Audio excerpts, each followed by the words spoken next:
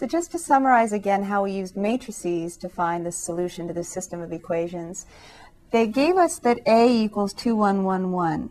They really didn't need to give us that. I think that's just a hint to get us in the frame of mind of thinking about the system of equations AX equals B. Then they give us A inverse. We definitely need that because we're going to solve AX equals B by multiplying both sides by A inverse so that X equals A inverse B. Now, we're not really keen on asking you to memorize a lot of things. That's why I took the time a couple of times to go through AX equals B and multiplying both sides by A inverse.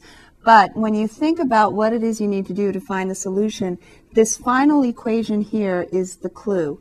X equals A inverse B. And that also requires you to remember what B is. B is your constant column, 21, negative 4.